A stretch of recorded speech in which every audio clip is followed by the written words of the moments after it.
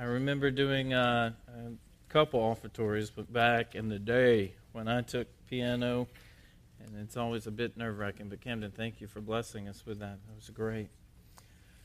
All right, as we begin our journey in Romans 12:1 and begin to think what it is to be the gospel community, I need to begin by asking us a question.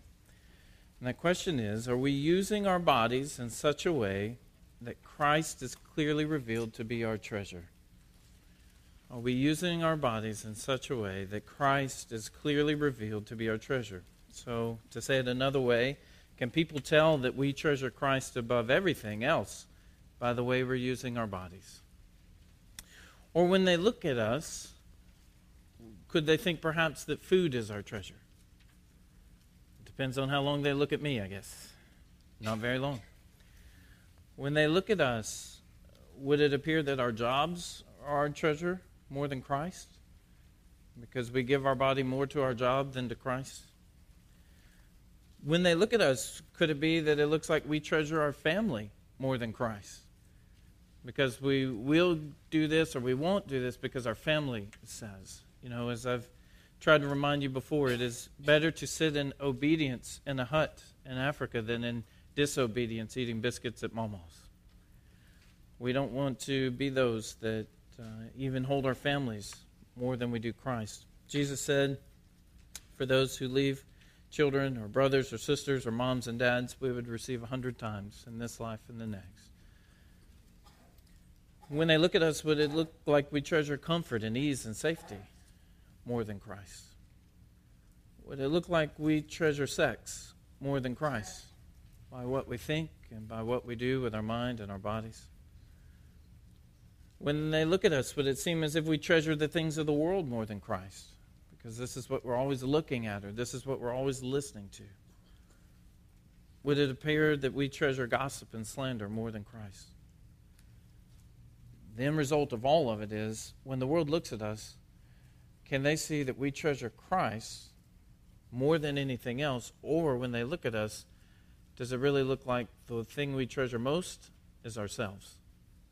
We treasure ourselves. This is what people do who are not in Christ. This is true of the world, but not true of the gospel community. The fundamental question, I guess, that you need to come to an answer to this morning is Christ what I treasure most? Is Christ who I treasure most? Because if Christ is not, then all the other things I've listed and a million more, they probably are what you treasure most. But if you treasure those things most, you just need to be reminded all of those other things are passing away. Christ is all that lasts, and Christ is our only hope for reconciliation. Does Christ mean more to us than anything else? We've been on a quest. We've been talking about the gospel word. That's what we studied in Galatians, and we saw the incredible picture of the gospel. Now we're trying to discern what is the gospel community. How does the Bible define church? What does the Bible say we should look like? And the first component is, by God's mercies, we use our bodies to show that Christ is our treasure. That's where we start with the gospel community. It's where it starts in Romans 12. Now, you and I may wrestle with this for the next 40 minutes, or who am I kidding? It's me, right? 60. But I've wrestled with this all week. Everywhere I've gone, present your body to God. You're standing in line and the honey buns are right there, right? Present your body to God. No, I want a honey bun, you know. No, I want Taco Bell. No, I want more Cane's sauce. More Cane's sauce, right?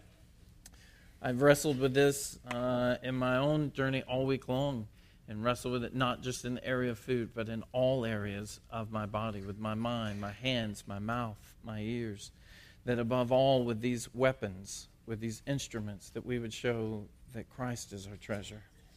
So what I'm praying is that what we'll walk away from the sermon after we encounter Romans 12 is that we will be those who, by God's mercy, present our bodies to God as an act of worship over and over and over, so that the reality of the gospel is evident in us and evident in our lives.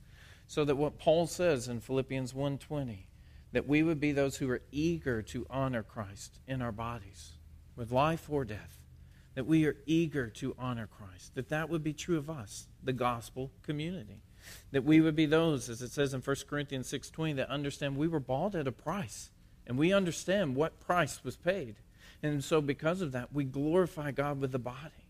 And the more we meditate on that price, the more we will meditate on what he's done, that we will glorify him. How many of you tend to take extra care of stuff that you've borrowed from other people than you might with your own stuff? Does anyone do that? Now, not everyone does that, and that's why some of them are called renters. But others, when people give us stuff or someone loans me stuff, I find that I am extra cautious, that I want to take care of it. I want to return it in better condition if I can. Friend, I hope you'll hear what I just said, right? You were bought at a price. Someone else actually owns your body. Someone else owns your body. You and I are just stewards of it. It's not ours, it's his. And so we want to use it in such a way that it shows Christ owns my body. Christ owns me. And this is a part of the gospel community. We understand that our bodies belong to Christ. When the gospel community lives as if they own their own bodies, we lie to the world about the gospel. Because what we show them is we are king, not him. So when we live as if we own our own bodies, we lie to the world about the gospel. We show them who's king, and it's us. But that's not the picture. In the gospel community, it's Christ who's king. Perhaps some of us act as if we own our own bodies because we really do. You've never given your body to Christ. You've never yielded your life to Christ. It could be you're acting just the reality in your own spiritual journey, friend. But for those of us who've yielded our life to Christ, may it be evident. Let's stand. We're going to read one verse, Romans 12:1. And ask the Lord to teach us and feed us and change us and to help us live this text.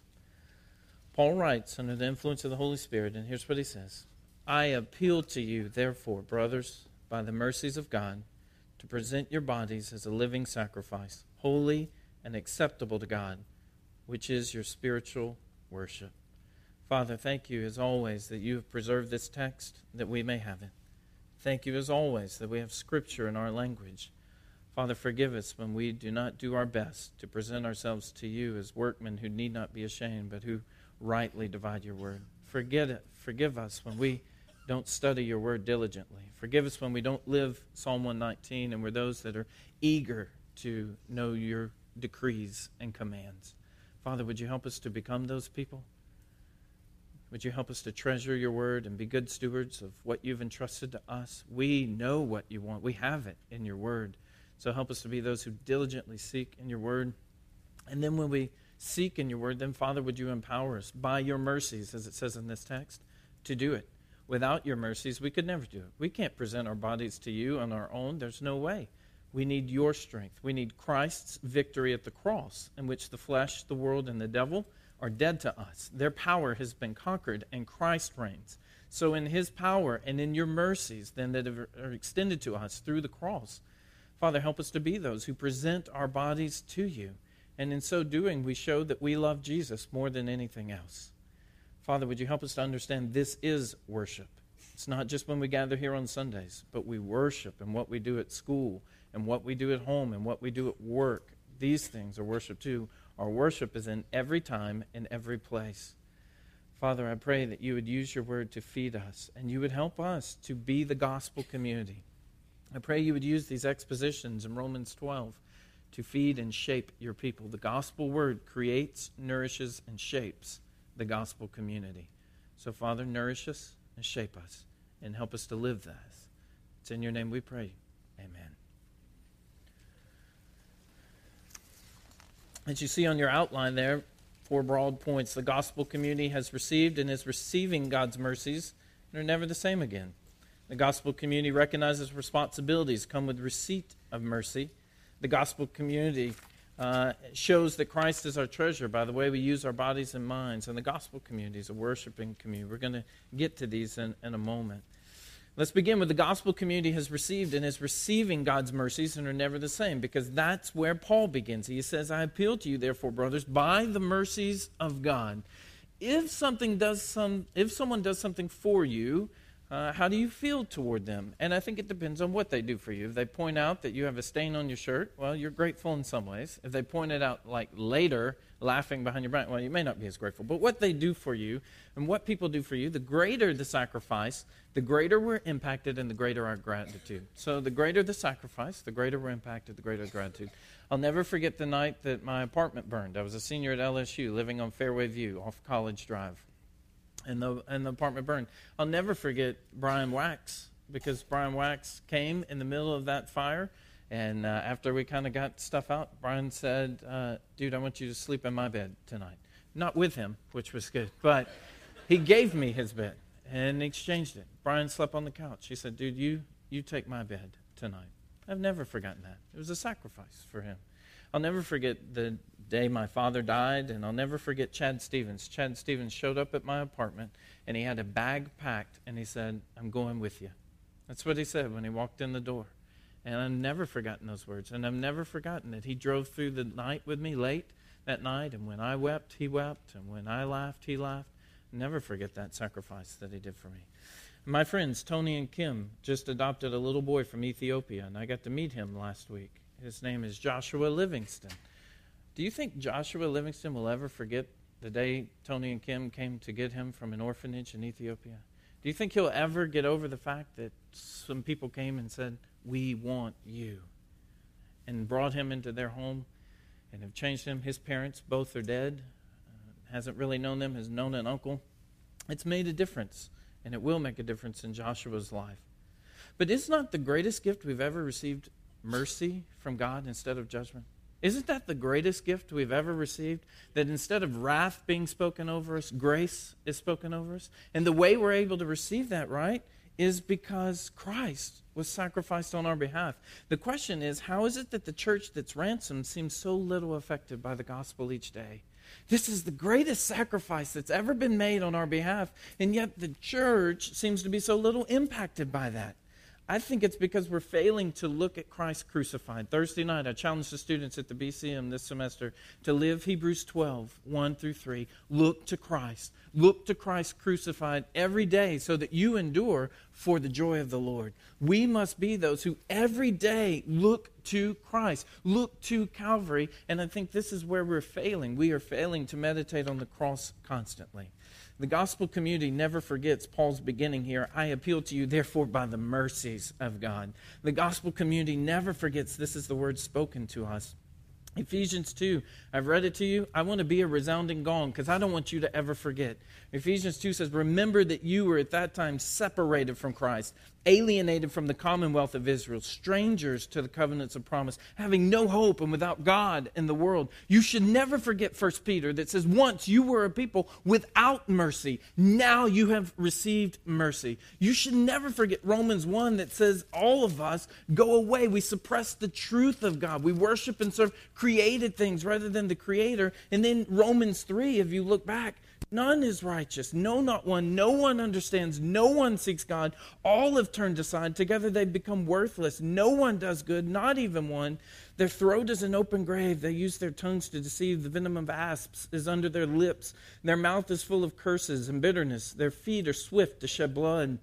In their paths are ruin and misery. In the way of peace they've not known. There is no fear of God before their eyes. Friends, whatever it takes, you should remember at one time you were separated from Christ, and the only words spoken over you were judgment, curse, wrath. Those were the words spoken over you. What brought the difference? The difference is what we see in Romans 3. God puts forward His Son as a propitiation for our sin. So God puts forward His Son so that now the word justified can be spoken over us. The word redeemed can be spoken over us. Romans 5 says He pours His love into us. How? While we were still enemies, Christ died for us. And through Christ, we have received reconciliation. Friends, God's mercy is the foundation of the gospel community.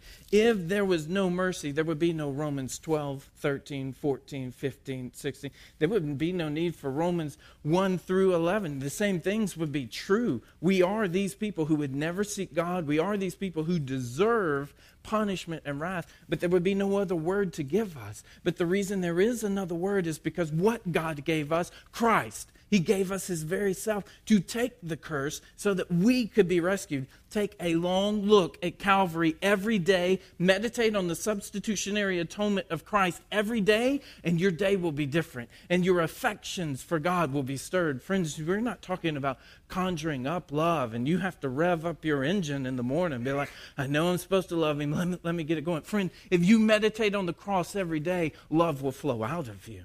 If you meditate on the cross every day, then it will make a difference. And my fear is we're the people who don't look at Calvary enough. We're the people who are not intentional. It's not going to happen on accident. We must be intentional that when I wake up, I look to Jesus. When I go through the day, I look to Jesus. And when I go to bed, my last thought is Jesus. By his mercies. It is difficult to become cold, apathetic, and indifferent toward God if we think on the gospel every day. And then you'll find yourself saying something that Dave Ramsey says every night, generally on his radio show. If you ever call in, any of you, and you ask Dave Ramsey how he's doing, he has a patent answer that he generally says. Does anyone know what his patent answer is? Better than I deserve. Better than I deserve. Friends, that's what the gospel community says. You know how I'm doing? Better than I deserve. Because grace has been spoken over me. Mercy has been spoken over me. Peace has been spoken over me. What I deserve is wrath, judgment, and separation. Why is that important? Because I'm trying to figure out how it impacts our days so little. This should be something that impacts every day. You don't need to have a revival at a church if the church is meditating on Calvary every day. There will be unending revival, friend, because you will remember what Christ has done. Paul begins, he says, you know what the gospel community is? They're the people that never forget mercy. They're the people that never forget what Christ did. That's what the gospel community is, and that's the foundation for everything else. Number two, the gospel community recognizes the receipt of God's mercies come with responsibilities. Anyone who's ever told you that Christianity is about praying a salvation prayer and then you're good from there, they're a liar. They lied to you. The Bible places no emphasis on the sinner's prayer, but on the lordship of Christ in the lives of sinners. That's where the Bible places emphasis. Not on the sinner's prayer, but in Christ being Lord of the sinner. And so there are responsibilities that come with it. If it was about receiving mercy then, where we started, and just waiting until heaven, then there would be no reason for Paul to say in verse 12, I appeal to you, therefore, brothers, by the mercies of God. Paul puts the therefore there because the gospel is in us. The gospel must make a difference. There are some things that happen in our life. There's some transformation that comes. Paul understood the gospel makes a difference in us, and where there is no difference, there may be no gospel. To teach that accepting the free gift of God's grace does not necessarily involve a moral obligation on our part is a heresy of gigantic proportions. That's what Mounts has said. Mounts is saying basically for all those people who would say to you, it's just about praying a prayer. And that's why we don't want to be the people who rush to get people to pray a sinner's prayer. It's not about the prayer, friend. It is about Christ being king in our lives. The gospel community are not those who just prayed a sinner's prayer. We are the ones in which the lordship of Christ is evident. He is our king, not us. We are not our kings. He is the king. And so any emphasis that we would have on just getting people to say this prayer and good, they're in, friend, you've missed it. That's why with everyone that we baptize, everyone that I talk to, I make sure that they grasp the lordship of Christ. I had a conversation this week, making sure that they grasp what you're saying is, my life is Christ's. I'm going to be yielded to Christ. He's my king, so now I'm going to be in his word to see what he wants, and then by his power, I'm going to live it. It's not just pray a prayer and get to heaven. This is a life that's submitted to him. And so the gospel community understands that with the receipt of mercy come responsibilities, or as Paul says, therefore. Therefore, it should make a difference. There's some things that should be true in our lives. And if you think that this is heresy, or you think I'm a little off on this, let's take one moment and meditate on what Jesus said. If any man would come after me, let him deny self, take up cross, and do what? Follow. Man, it just doesn't sound like say the prayer and you're good. We may wish that Jesus had said that, but that's not what Jesus said. Jesus said, you're going to follow me. I'm going to die for you. You have my mercy. There are responsibilities. Here's your responsibility. Deny self. Take up cross. Follow me. Follow me. Friend, it should be evident. When people look at our lives, it should be evident. They're following Christ. That's what should be true of the gospel community. Jesus doesn't say, chill, sit back, you're good, dude. He doesn't say that. That shows that we're king of our lives, not him. The responsibility Paul calls us to, as we think on this then, the responsibility Paul's calling us to in Romans 12:1 is to worship God with our lives. By God's mercy, we are responsible for presenting our bodies to God every day, all through the day, all through the night. This is what we do. Our responsibility is, God, this body is yours. And in this way, I'm going to worship you, right? So number 3 in your outline, the gospel community shows that Christ is our treasure by how we use our minds and bodies. We're going to get to verse 2 next week, should the Lord give it to us. If he doesn't, I'm okay with that, all right? But this week, we're going to focus on the body, but how we use our mind and body should show that Christ is our treasure. Romans 12, again, I appeal to you, therefore, brothers, by the mercies of God, to present your bodies as a living sacrifice, holy and acceptable to God, which is your spiritual worship. So we are to present our bodies to God. We use our minds and bodies in a way that shows that Christ is our treasure. How is that? Presenting our bodies to God. Questions for the church. And this is the question I asked last week. Would you say you spend more time and energy on how you present your body to the world or to God? Would you say you spend more time and energy on how you present your body to the world or to God? Number 2, do we spend more time on making our body look a certain way for the world or to do certain things for God? You see, we ought to be those who don't want to do P90X just so people will know that we're ripped. We want to do P90X because it might make us more efficient to do things for Christ. P90X is not an end in itself. P90X is a means to an end. That's how we want to view the lens. And we're those that do, if you don't know what P90X is, it's an exercise program. They call it muscle confusion. I don't do it because I already have that going on, but there are others that do it, and they have great results. The fear is when the people inside the church see P90X as an end rather than the means to the end. It's not about shaping our body in a certain way, friends, for the world or for us. It's that our bodies will be able to do certain things for God and his kingdom. Do we see our eyes, ears, tongue, mouth, stomach, mind, and hands and feet as weapons for God to use, or just as tools to satisfy our own urges? Is our body for his glory or ours? And here's what's disturbing. I think many in the church, and I won't say of the church with a capital C because I'm not certain about this, but many who are in congregations at least, I think they're presenting their bodies to someone else rather than to God. I really do. Because what we see in the church are, as we often see people who want to dress in certain ways. Friends, we don't dress to express ourselves, but we dress for God's glory. Do we dress for his glory to gain approval from the world and increase our self-esteem? I pray we're not those who dress to increase our self-esteem by what others will think of us, by what Christ will think of us. Eating disorders inside the church, anorexia, bulimia, gluttony. When this happens, our bodies are presented to someone else. They're not presented to God. Whether you're presenting it to yourself in the mirror, you're presenting it to the world, or however it is, it's not presented to God. Sexual involvement outside of marriage, our bodies are presented to someone else. If I could have a plead for our college students and our youth, it would be that you date and you use your bodies in such a way that you will show that you treasure Christ. And for some of us, we'll say, well, if I'm not involved in intercourse, then everything else is okay. Friends, let us date in such a way that all of our physical interactions are pleasing to Christ. It's not about anything until we get a ring, friend, and then it's how God set it up. God created it, and so we want to date in this way. Those of you who are virgins, you know what would be incredible? Is if you remained a virgin until you're married, and you make a commitment that this is how I'm going to live. Friend, you're going to be different than the world. Those of you who've made some mistakes, and you've exchanged what I call precious touches with other folks, listen, God's grace is sufficient to keep you from this day forward. And it's about no more. I'm not going to exchange that. Friends, what we don't want are youth and college students losing their virginity and as sexually active as those who aren't in the church, because then we lie and say the gospel doesn't transform. Christ isn't king, I'm king. And any parent who would be upset about me directing that, friends, the world is preaching to your students already. Why should the church be silent? Why should the church be silent? Friends, the body isn't just to satisfy our urges. The body is for the glory of God. For the glory of God.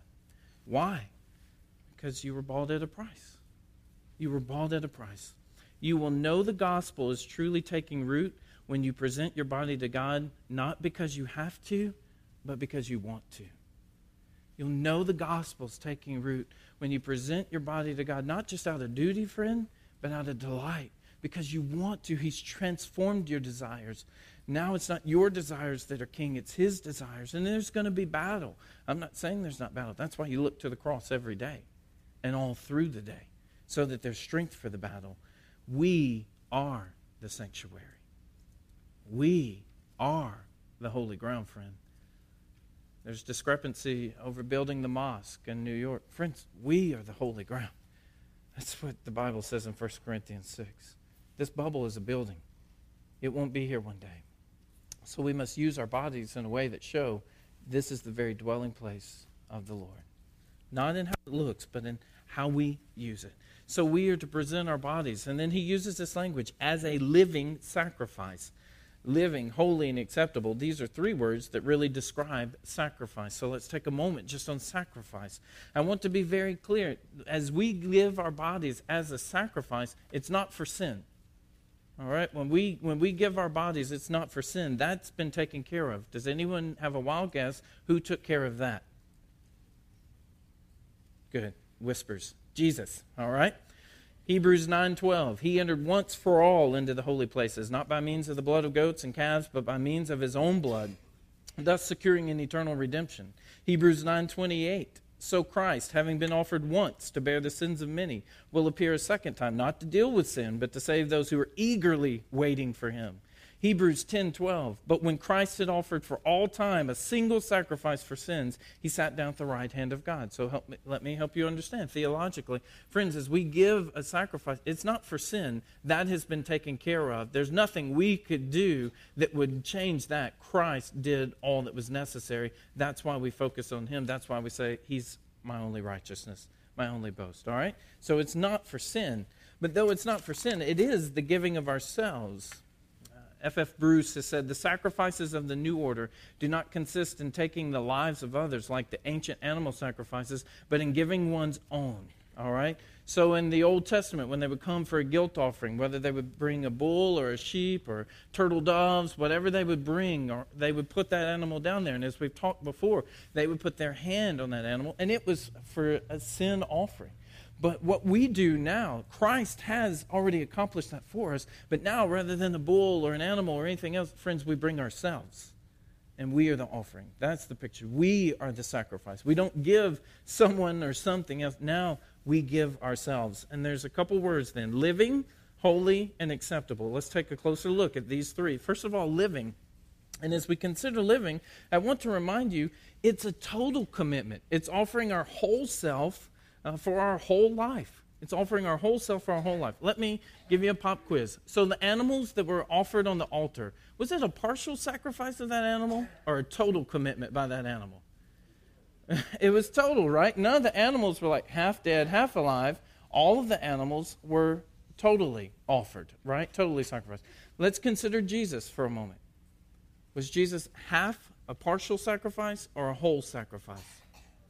All right, so Jesus was a complete sacrifice. The animals were a complete sacrifice. When it comes to us then, are we a partial sacrifice, friend, or are we a total sacrifice? The problem is we want to hold back. We want to keep things from God. I don't know why we would do that. Everything we give to Him, it's much better, right? Let every act of our body in living be an act of worship. Let every act of our living body be a demonstration that God is our treasure. Let every act of our living body show that Christ is more precious to us than anything else. And there's a seriousness and a gravity to which should grip us in this, right? You'll remember Jesus when He was preaching the Sermon on the Mount. He talked about, because sometimes we want to do different things. We say, okay, Jesus, I'll give you my hands, but not my eyes, right? And Jesus, I'll give you my ears, but not my tummy today. My tummy's mine today, right? But Jesus says some things about how complete it should be and the intentionality we should pursue it. He says, if your eye causes you to stumble, what does Jesus say we should do with our eye if our eye causes us to stumble? Does anyone know?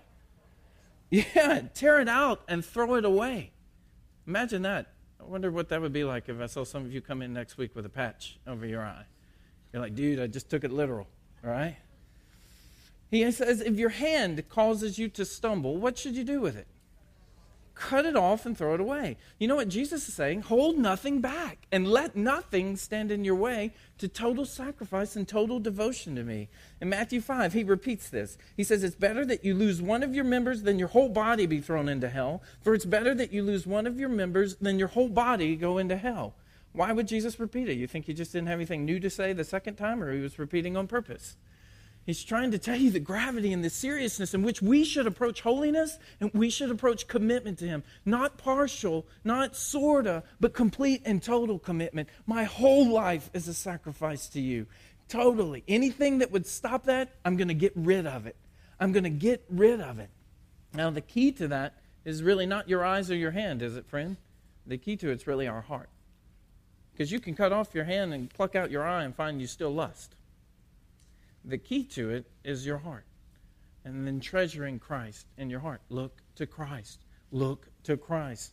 And then from the inside out, this flows. So total commitment. Living means total commitment. The other part of living means, this is going to be a stretch, living. All right? It means alive. Alive to God, but dead to self. So we are a living sacrifice. The goat, did it get up afterward? No.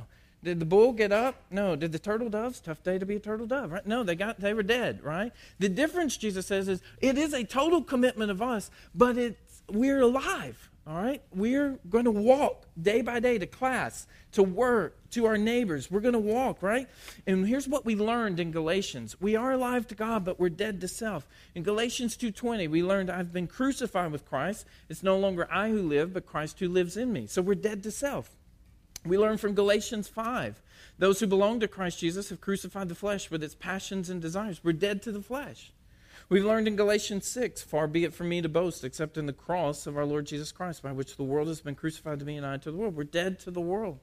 So we are alive, but we're dead to some things. And what we're dead to is self, the flesh, and the world because of the cross of Christ. That's why every day we look to Calvary. Only through the cross is there power to be dead to the flesh, the world, and the devil, right? So we're dead to these things, but Romans 6:11 says, you must consider yourselves dead to sin, alive to God in Christ Jesus.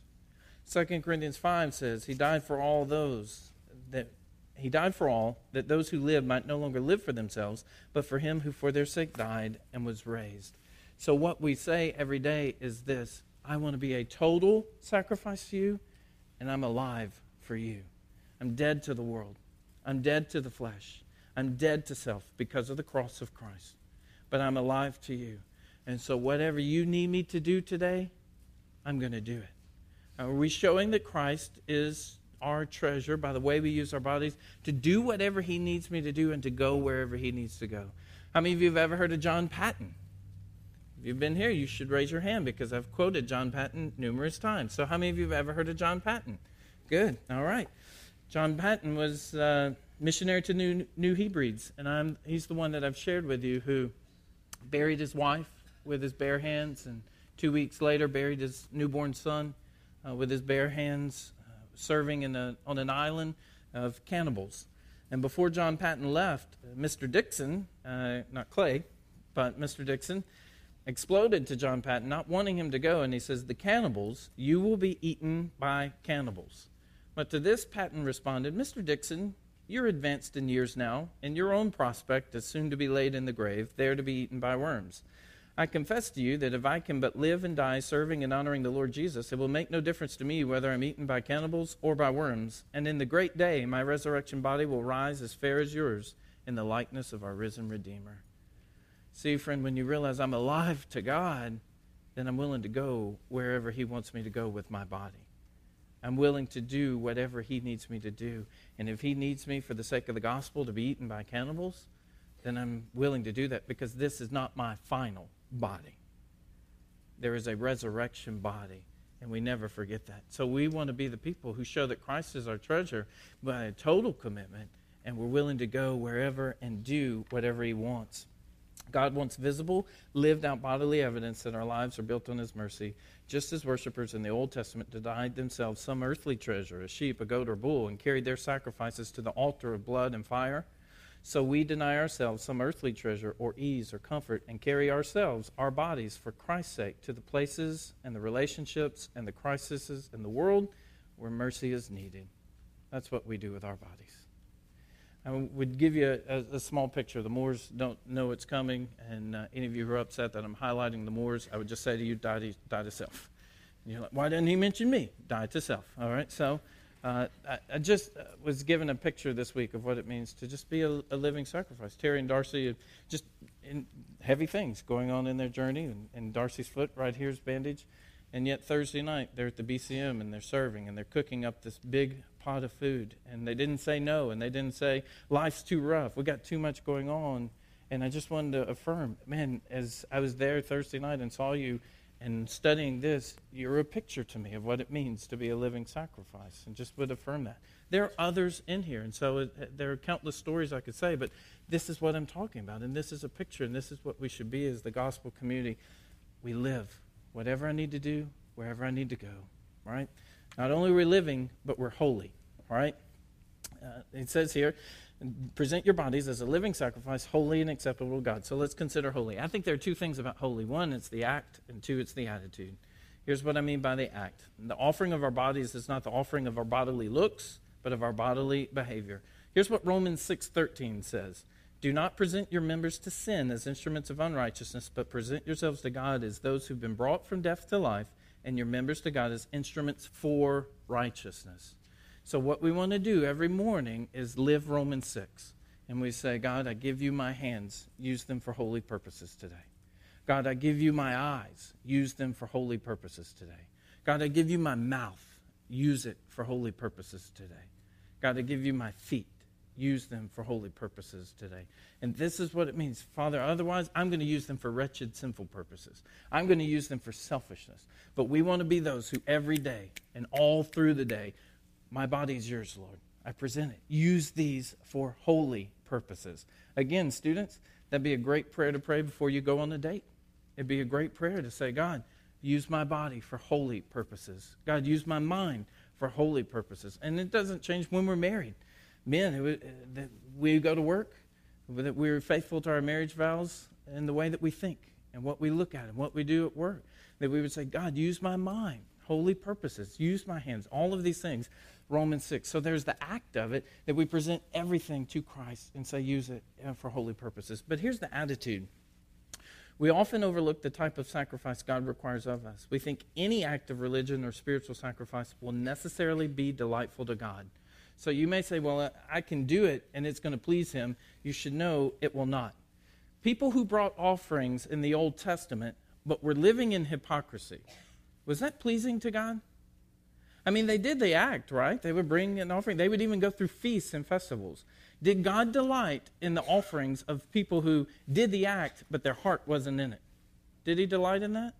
No. Matter of fact, listen to what he says. Amos 5, I despise your feast days, and I do not savor your sacred assemblies.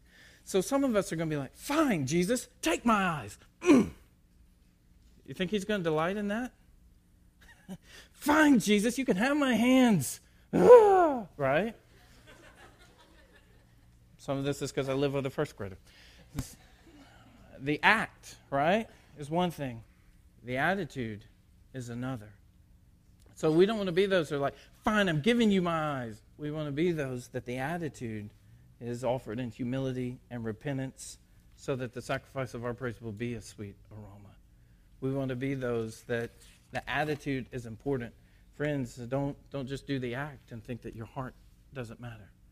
Giving your hands and eyes and feet, it also matters how you give them. We want to be those who give them in a way that the Lord would receive them. So we see that we're living sacrifices, holy, and then the third word here is acceptable. Let me give you some verses. 1 Peter 2:5. You yourselves, like living stones, are being built up as a spiritual house to be a holy priesthood, to offer spiritual sacrifices acceptable to God through Jesus Christ. That's 1 Peter 2:5. That we are to be a holy priesthood who offers spiritual sacrifices acceptable to God through Jesus Christ. Hebrews 13:15. Through him, then, let us continually offer up a sacrifice of praise to God. That is the fruit of lips that acknowledge his name. So Hebrews 13:15. And that through him, then let us continually offer up a sacrifice of praise. That is fruit of lips that acknowledge his name. Did you see what was common in both those? Did you hear them? It was this: through Jesus Christ, through him. Friends, the only way that an offering is acceptable to God is if it's through Christ. There's no other way an offering is acceptable. The only sacrifices of our bodies that are acceptable to God are the ones offered through Christ. Without Christ, the Bible says, it's impossible to please God. So here's what I mean. You can fast, but a fast by itself is not going to please God. You can be abstinent, but an abstinence in itself isn't going to please God. You cannot gossip, but that in itself isn't going to please God. Friend, it's only what's done through Christ, which is where we would put another plea to you. If you've never yielded your life to Christ, friend, there's no way you can be pleasing to God. And your only hope of living Romans 12:1 is to be in Jesus, not separate from Jesus.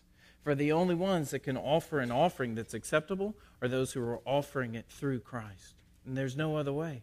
So it's not just about what we do with our hands and feet and these things. That doesn't make it acceptable. It's not just the act or even the attitude. It's the lens and the means in which it's offered in Christ. That's why when we sing, the only way the singing is acceptable to God is when it comes through Christ. When we give, the only reason it's acceptable is because it comes through Christ. So this is what we've got to grasp and understand again why Calvary is so important and why we want to look there. These become acceptable through Christ Jesus. And so, friend, if you are not in Jesus, please yield your life to Jesus today. Please yield your life to Jesus. There's no other way to please the Father except by Christ Jesus. And for those of us who are in the church, let us understand that it's not what we do around Jesus. It's what we do through Jesus. This is the only way our bodies become pleasing to him. The answer to how all of this is possible is what I just reiterate again: God's mercies. The only way you can offer your body as a sacrifice that's living, holy, and acceptable is by God's mercy. It's both what we are to give to God cannot be produced independently of God's continuing gracious provision. So, friend, it's what God has done and it's what God is doing that's the only way we would be able to do this. Why do we do all of it? Well, he concludes and he says this: which is your spiritual worship. In other phrases there, he says it's your logical worship. In one way, Paul could be saying, friend, it's what makes sense. Here's what God has done to rescue you. Then what makes sense is you give your life back to him. Regardless of if it's logical or if it's spiritual, his point is it's worship. And above all else, friends, the community of God should be a worshiping community. We worship what we enjoy, and we are those that cry out, except for in this case, with our lives. And I think what's been limited is we've seen folks who limit that by worship, we mean Sunday morning. We mean when we get dressed and we come in here and we sing songs and we do an offering and we go through functions. That's not what the Bible means by worship. The Bible has just given you an incredible picture that says the Christian is called to worship that's not confined to one place or at one time, but involves all places and all times. This is the picture. Caseman, it says, Christian worship does not consist of what's practiced at sacred sites, at sacred times, with sacred acts. It's the offering of a bodily existence in the otherwise profane sphere. It's worship. That's the point. So Paul's emphasis is because of what God has done and what he's doing, we're going to worship God with our lives. Not just Sunday, 10:30 to 12. I'm going to worship him in how I do homework. I'm going to worship him in my class. I'm going to worship him in my job. I'm going to worship him at home when I'm by myself. I'm going to worship in the way I use my body to show that he's my treasure. We're going to move to a time to close, and we'll have some announcements. I would ask Pastor Byron, maybe there's a song that could lead us in this way and just give us time to think. As Pastor Byron comes, Elizabeth Elliot has written a book called Discipline, the Glad Surrender, and she has a whole chapter on the discipline of the body. And she just writes these statements that say, discipline for a Christian begins with the body. How many bodies do we have, friends? One, right? That's it. So you understand, right? This is your one opportunity to use your body for Christ. You don't get to hit reset and do over. This is your one opportunity to use your body as a steward of what God's given us. She says, it is this body that is primarily material given to us for sacrifice. We're meant to present it, offer it up, give it unconditionally to God for his purposes. More spiritual failure is due, I believe, to this cause than to any other. The failure to recognize this living body as having anything to do with worship or holy sacrifice. This body is quite simply the starting place. Failure here is failure everywhere else. The questions then become, friends, will we worship with what we say with our mouths? Will we worship with what we do with our hands? Will we worship with what we look at with our eyes? Will we worship with what we listen to with our ears? Will we worship with where we go with our feet? The way we speak, the way we date, the way we spend, the way we do homework, the way we're willing to go anywhere for the sake of the gospel, the way we keep doing it over and over and over again with our bodies. That's the gospel community. So let me close where I start. Paul says, it is my eager expectation and hope that I will not be at all ashamed, but that with full courage now as always, Christ will be honored in my body, whether by life or death. For you were bought with a price, so glorify God in your body. This is what it means to live the gospel. This is what happens when the gospel takes root in our hearts. It affects what we do with our bodies. And it's just the beginning of what it means to be the gospel community. If it's not true in your life today, friend, when people look at you, that you treasure Christ with what you do with your body, then you need to repent. You need to ask God for forgiveness. You need to say, I'm sorry for not being a good steward, and find His grace to be sufficient. If you've never yielded your life to Christ, this is where that starts. Do that. We need to be those who pray and pray for one another, that it's evident that Crosspoint treasures Christ by what we do with our bodies. We present them to God as worship. If that's not true, friend, you need to take some moments then in the next few minutes and get that right. Father, we pray and thank you for your word.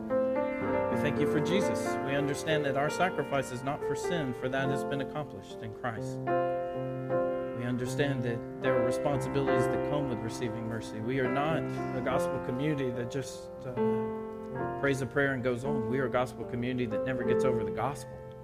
And so, Father, we pray that we would be those who present our bodies to you. It's so easy to present our bodies to self, to urges, to cravings, to the world.